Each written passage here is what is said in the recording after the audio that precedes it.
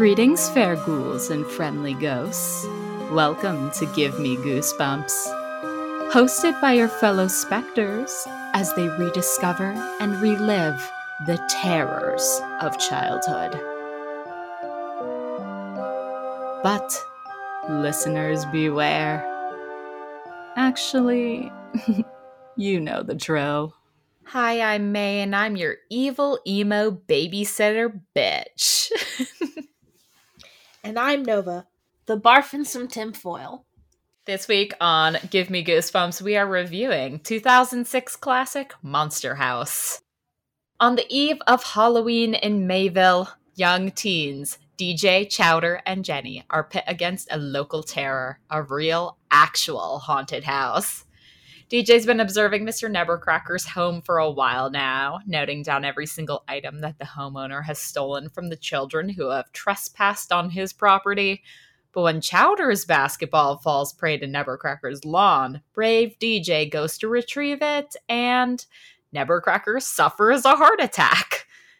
With the owner away, the house is off its leash, and not a single adult figure is in sight to believe the kids. As a trend here with children's media, real absent adults. I like it too because this one, I don't even feel like they gave a single explanation to where the parents were going. They were just like, okay, we're going out of town for the weekend, bye. And I was like, okay, bye Catherine O'Hara, bye Fred Willard, my dad, I miss you. And then they really just came back at the very, very end. I mean, they had like 10 lines total. Catch the check. Oh, yeah. So they're the only adults. Nevercracker's gone. The babysitter Z and her boyfriend Bones are, obviously shitty older teenagers. They're not quite adults and they don't fucking care about these kids anyway. She's here to cash a $30 check. And the only other adults in the town are the two piece of shit cops. A-cab. So these kids really have to do everything themselves. It is a really interesting movie to watch. I think also, the fact that we are almost 20 years from when this came out, which is a horrifying thing to say out loud. But it wasn't just animated. What you just learned and what I learned last time when I was looking it up is that it was motion capture, which I think is truly, truly wild. I feel like I unearthed a behind-the-scenes thing they used to show on Cartoon Network for it, where, maybe I saw Napoleon Dynamite with the spots on his face. Oh my god, you're right. And as if there weren't, videos floating around of little, Mitchell Musso. Right, you're right. So the kids are voiced by Mitchell Musso, which, we all know him from Hannah Montana. Chowder is voiced by Sam Lerner, which is very funny because my sister and I keep finding Sam Lerner and stuff, and we're always like, he existed as an actor before and after the Goldbergs. This isn't just who he is. Right. And it's really funny because, I've never noticed him in anything before, and now he's in everything. And then Jenny is voiced by Spencer Locke, I believe, which I feel like I recognize her face more than I actually recognized any of the stuff she'd been in. She was in Cougar Town, but I didn't watch that one. Yeah, and John Heater, aka Napoleon Dynamite, does pop in here. It's got truly a very interesting smorgasbord of a cast. Earl from My Name is Earl. Dave from Alvin and the Chipmunks, he's there. How do we not immediately talk about Steve Buscemi as Mr. Nevercracker icon? I kind of wish, I know that there's not a lot for Constance, which if you haven't seen Monster House at this point, I'm not going to, spoil everything because I hadn't seen it until the other day, which is insane for reasons I will explain later pertaining to my home. But I hadn't seen it until recently. But I wish that Kathleen Turner, I wish Kathleen Turner, serial mom. I wish that Constance had gotten more lines instead of just kind of yelling, grunting. Yeah. I did appreciate the story behind the house and the relationship that Mr. Nevercracker had, and I thought it was very darling and very sweet. Oh yeah. Especially for 2006. Oh yeah, they could have been way worse with the source. Like they have the tools to be awful and offensive. Yeah, especially with, one of the leads being Chowder, who is, a hyperactive fat kid. But they never I don't know. They made fun of him sometimes, but overall, not as much as you would expect. Oh yeah. Yeah, they never really, they teased him more for being, a doofus. Yeah, he does wear a little cape. And it's not even a full cape. It's a halfback. Sorry, I don't know kid, what he was thinking. No drip. Sorry, kid, you can't wear a cape and not get a little dunked on. But I thought Chowder was the funniest one. He had the best lines. I wrote down some of them because he was cracking me up the whole movie. My favorite part is when he gets off the phone with his dad, and then he notices that DJ and Jenny are coming into the room, and so he pulls the phone back up to his head, and he does a fake phone call, and he does a, "Kiss my hairy butt, Dad. Oh, hello there. I'm Chowder. Charles to the ladies." Yeah, those two boys really are simp time. This movie is actually just a lesson in simping, if you think about it. Oh, it's all about loving the strong and powerful and cool women in your life. Loving them and learning to let go. Mm-hmm. And ACAB. Yeah. God, can we talk about the cops for just a moment and how much I hate them and how useless they are? Oh, please. Both of them. Awful. So, head cop is Kevin James, and it's his first voice role, and of course he's a cop because he will always be a goofy and bad cop. That's just who he is now.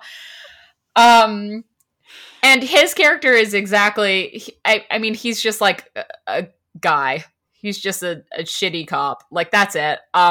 What's more interesting is I don't know what his partner's deal is. What the fuck was Nick Cannon doing?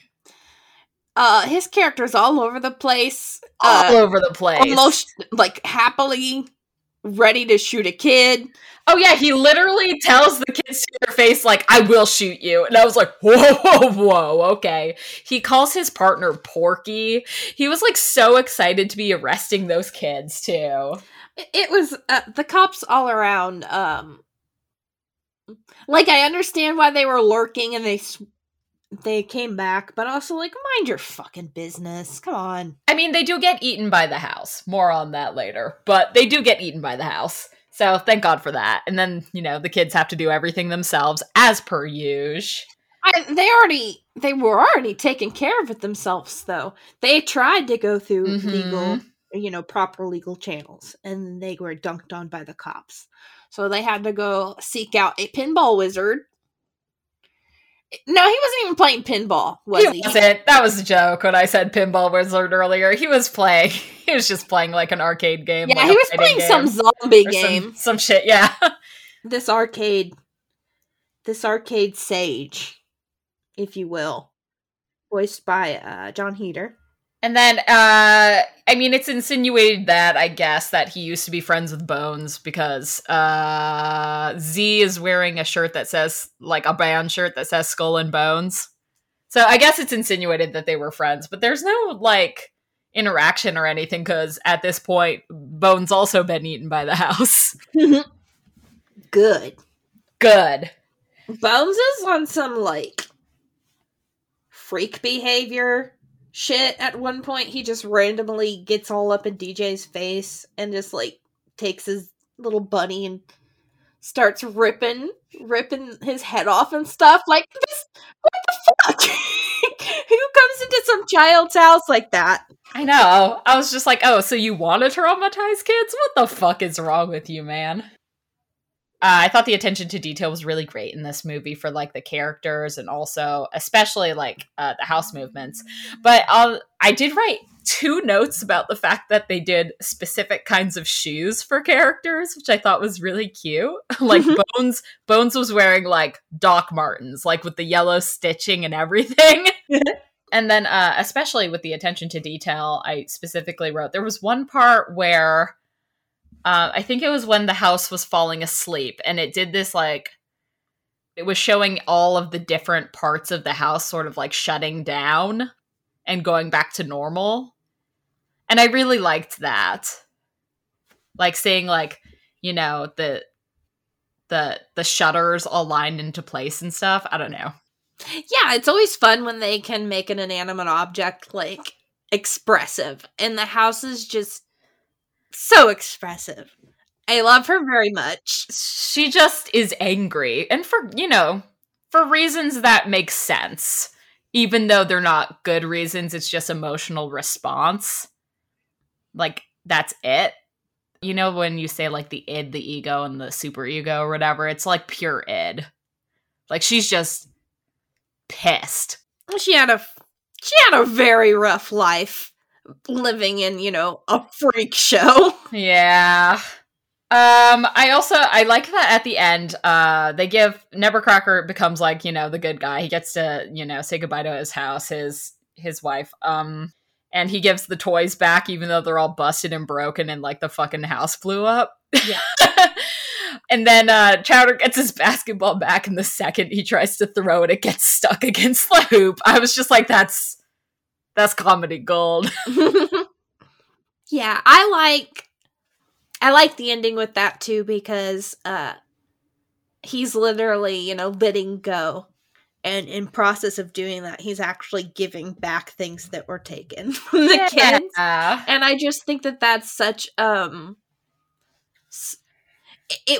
it's something that, you know, just really stuck with me. What, this is 2006? I was like 11 or something. Mm-hmm. I was just like, wow, that's good filmmaking right there. He's literally letting go.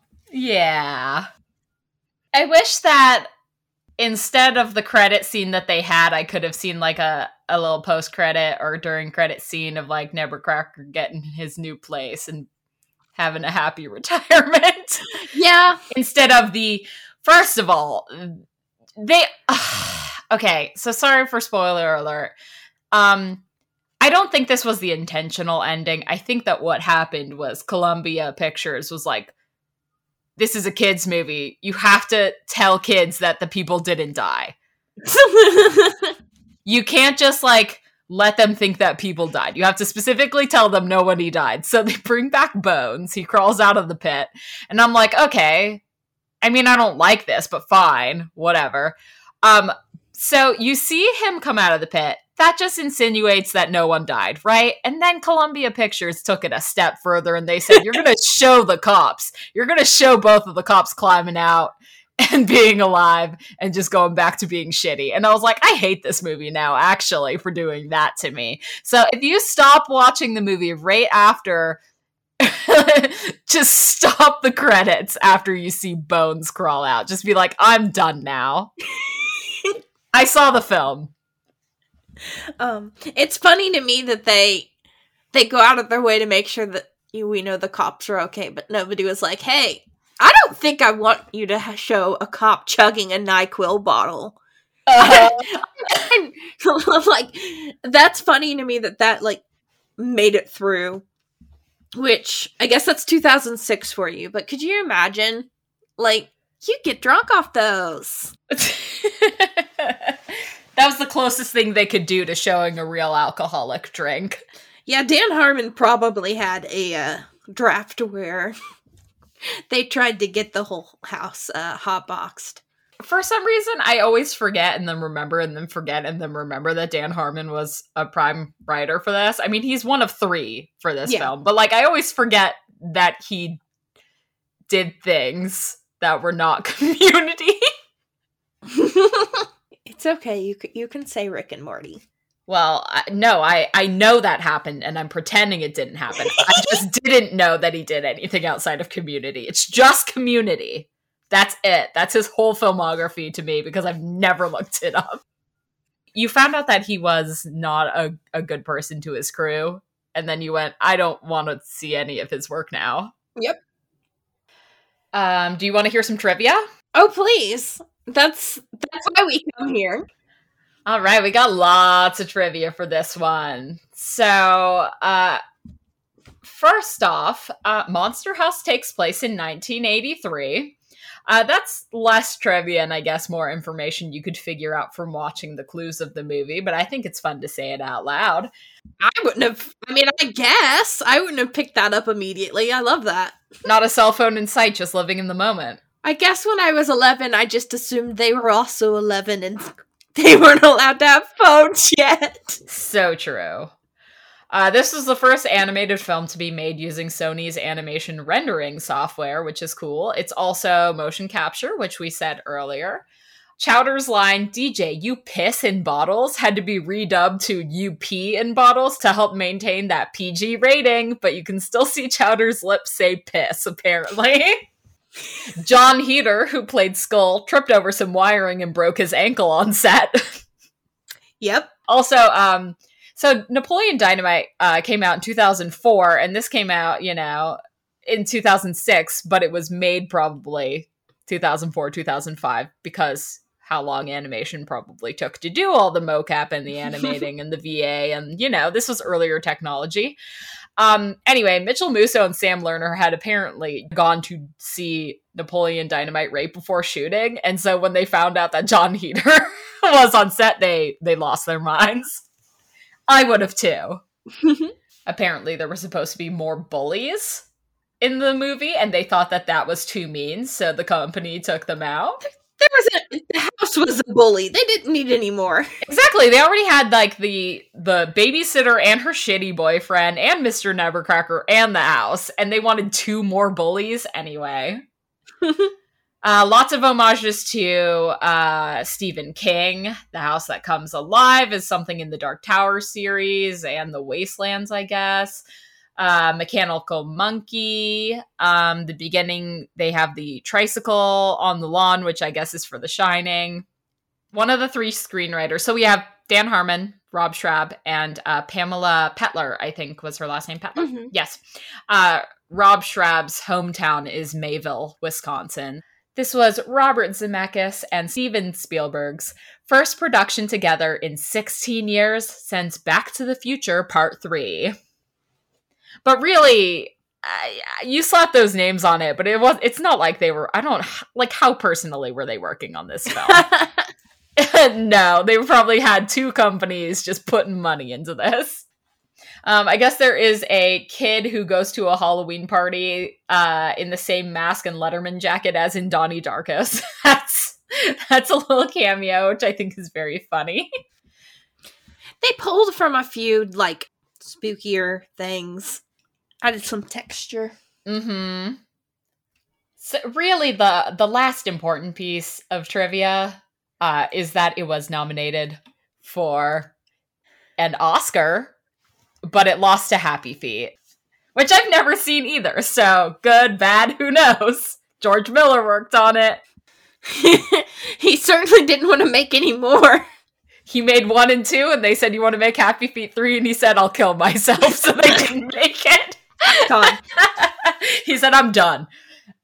So I guess he liked making the first one enough to make 2, and hated 2 enough to never make 3. Oh, God, here. I got a bit of trivia, apparently. Oh, yes, according to the Wikipedia, that years after the movie came out, Harmon received a letter from an upset 7-year-old who was displeased with the film. Oh? Harmon wrote back that he did not finish the script when the studio took it and hired other writers to change it. He further denounced it by stating that Keenan was a hack and called Spielberg a moron. Oh my God, that makes so much sense for everything about Dan Harmon. The fact that he got a letter from a 7-year-old and he responded just to bitch about his companies. You think this 7-year-old gives a single fuck what you think, dude? I think shout out to that kid for sending him a letter in the first place to be like, I don't like your movie. But the fact that he answered a child... That's psychotic.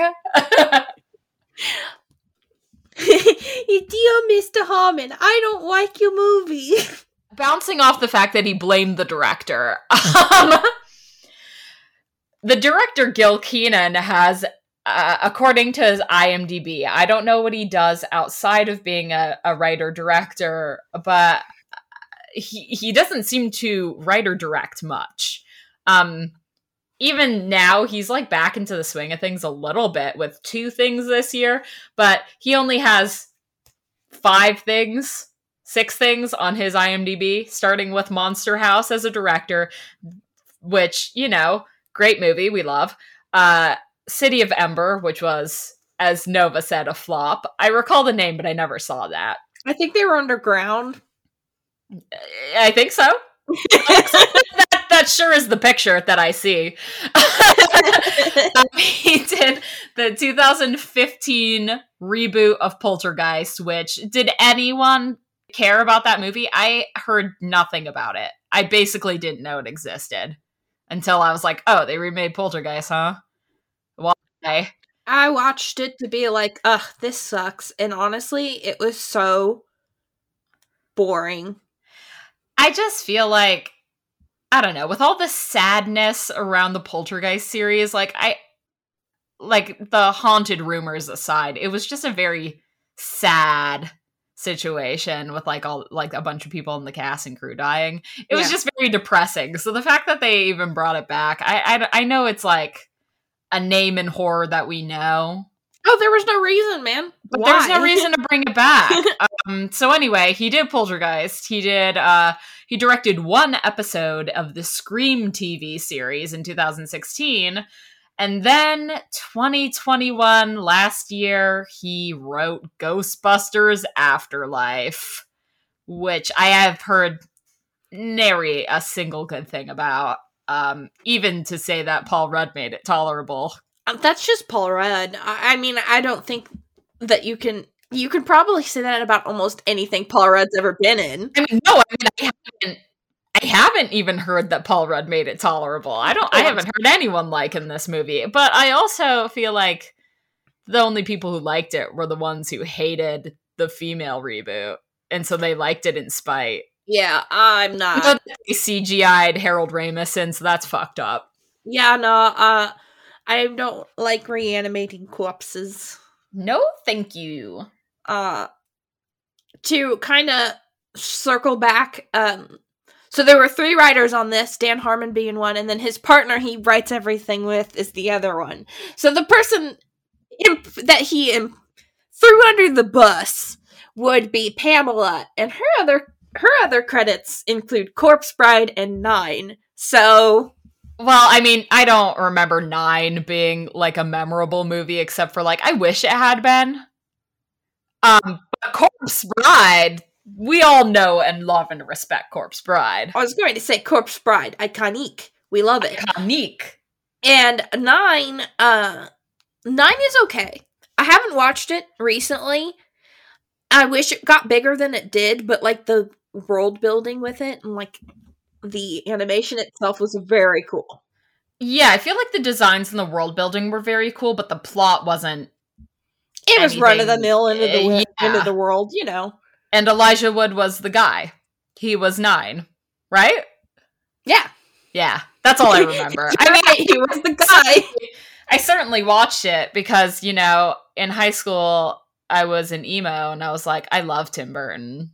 So I did watch it. It's just been a while. I thought you were going to say something different and you were going to be like, yeah, and I was like, I love Elijah Wood, and I was going to be like, you're so sapphic. I mean, do I now? Yeah, that he's doing his little freak shit. I mean, I never really. I mean, this isn't like it's a no offense to Lord of the Rings. I never got into medieval fantasy except for when I would, you know, run around in video games. But like as a view, like it just wasn't my genre. So like that series was a snooze fest for me. Anyway, more thoughts on Monster House? Any thoughts on Monster House? My brain is a decrepit house. Mm-hmm. That's got a beautiful, beautiful, beautiful woman just Mhm. buried in cement there by the front cortex, for sure. Yeah. Head empty, only house. Head empty, only house. Oh, so it's a girl house. Do you think he meant vulva? Probably. Oh, Dan Harmon. Anyway, Monster House, great film. Oh, the important part, the reason why it's funny that I haven't seen it. This is very important, I have to say it. Many years ago, my friend Remy and I would go to Goodwill together once a week whenever we had or maybe not once a week exactly, but whenever we both had a day off from working our respective retail jobs. And one day we went to Goodwill and we found an extremely ornate snow globe of Monster House. And we saw it and we went, we can't buy this, right? It's just like, if we bring home more junk to our parents' houses, they will kill us. And then we went next door, we went to Coffee Bean, we both ordered, we sat down in silence, and then we went, are you thinking about the Monster House snow globe? Yeah, I'm thinking about the Monster House snow globe. And I think I had like $1 or $2 in my purse, and Remy had $4 or $5, and whatever. Between the two of us, we bought the Monster House snow globe. And now Columbia Pictures Monster House Snow Globe lives in my home, and it is a shrine. Wasn't it a wrap gift? Yeah, to be more specific, it has like a really big base, and the base is like it's white, and it looks like it has like the Columbia logo stuff on it. It's very obviously like I Googled it, and apparently Columbia used to do it a lot. I don't know if they still make snow globes for all of their as parting gifts, but apparently they would do this. And it's worth like $40. It's not worth like a lot or anything, but it's still worth something. And it is, limited edition. I don't know who on the crew didn't want it anymore, but I love it. Somebody died. No! Oh, that's depressing. Anyway, I'm so sorry. What if my Monster House is haunted? This is just like Amityville Dollhouse. You got any final thoughts? Wait, I already asked that. Let's plug.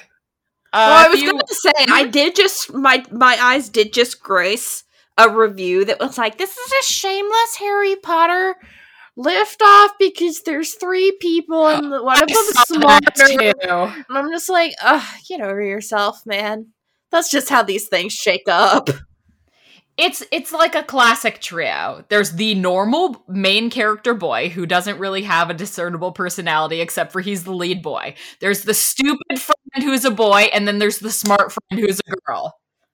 Yeah, the second boy is dumb, and the only girl is smart. That's how every single trio in all of media has ever happened. Think of any.